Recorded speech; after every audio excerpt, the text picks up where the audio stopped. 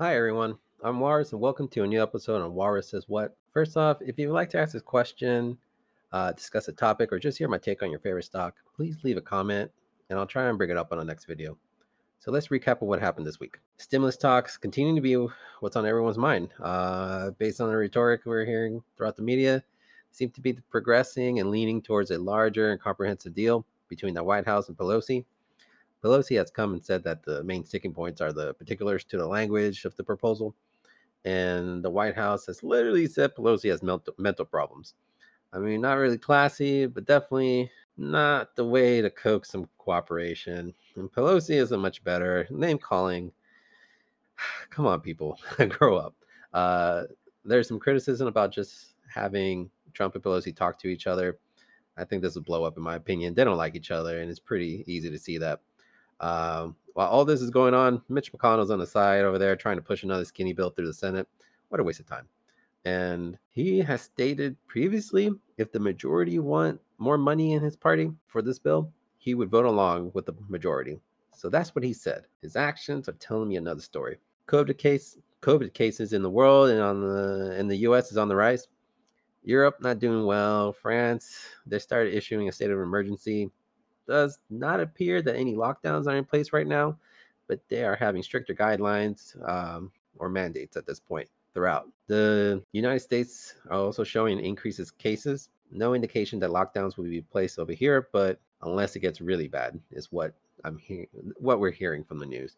But we are part of the world economy, so we can still see an impact on consumer spending and further decrease the speed of the service industry recovery, regardless of where it's happening. Um, on the other hand, stay at home tech and services, their tailwind could last a while longer. So, something to keep in mind.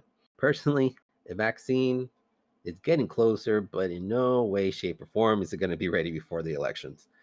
And if viable, the logistics of actually getting it to everyone is pretty daunting. I have no idea how they're even going to do it. How are they going to pick who gets it first? Is it going to be the lottery, or are they going to decide on like first responders or those people that are considered essential? And then who do you consider essential? And then the question is still, I'm going to take my leave from Fauci on this, and I'm still not even keen about taking a rush vaccine. I'm going to stick to standard precautions and proper mass etiquette.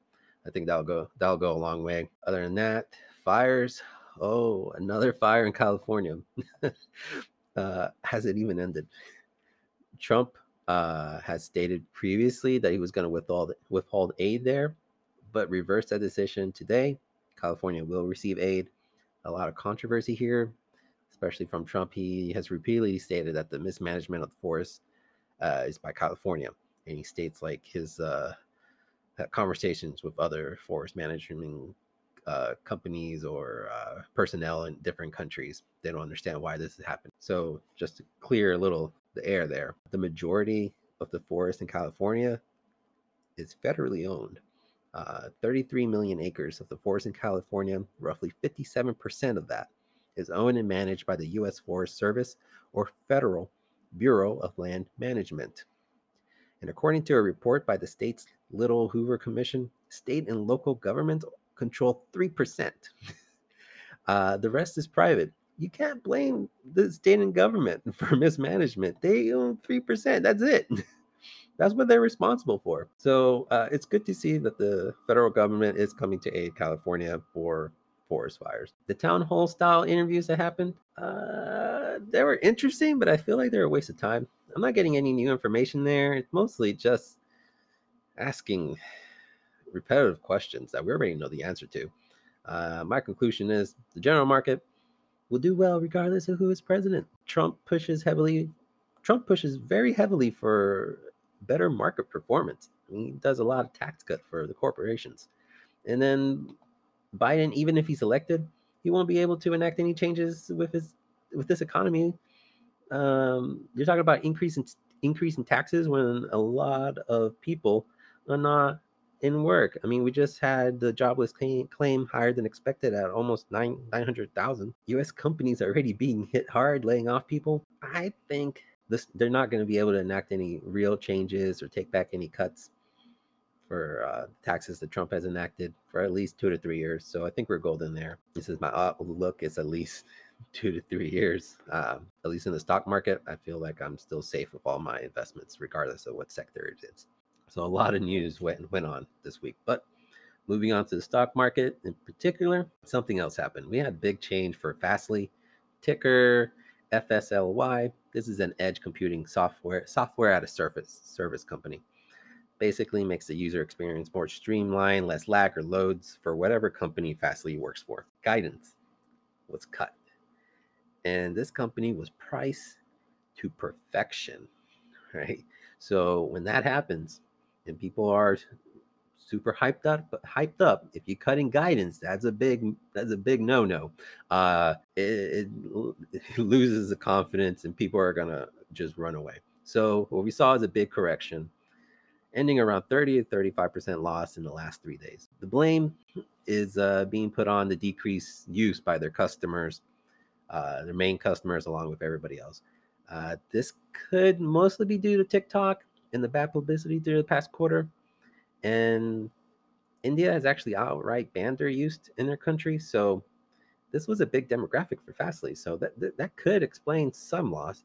It's disconcerting that they're saying that their other customers have also seen a decreased use. What's going on? I mean, it's a stay-at-home kind of economy right now. So this kind of tech should be used more. That's what's concerning right now. And that's why you saw a little larger sell-off of some software service companies that are kind of I was going to say adjacent to Fastly. But still, in the past month, this company is up 7%, even with that big loss. It went up for absolutely no reason for the last couple weeks. I think it was like 20, 30% went up. I don't know why. Couldn't tell you why. We were trying to figure it out over here. Nope, no idea. But it did. Now it crashed back down to where it was about the end of September. And then about $85 for this week. And the consensus is for the general market is to hold and maybe buy below 80 if possible. I still advise to use your own research on the direct competitors. Make sure you're willing to continue in this investment because there are other options. Cloudflare, Twilio, Akamai, those are all that seem to come up and tip of my tongue right there. Main negative is that they're not profitable. This is a growth company and they do pretty amazing growth. It's 40% instead of the 47% that were previously guided. Personally, I'm gonna average down. My cost per share was 20 originally, so I'm still 4x my initial investment. I'm gonna be nibbling around the 70s, and then in the 60s, I'll start chomping if it does get that far.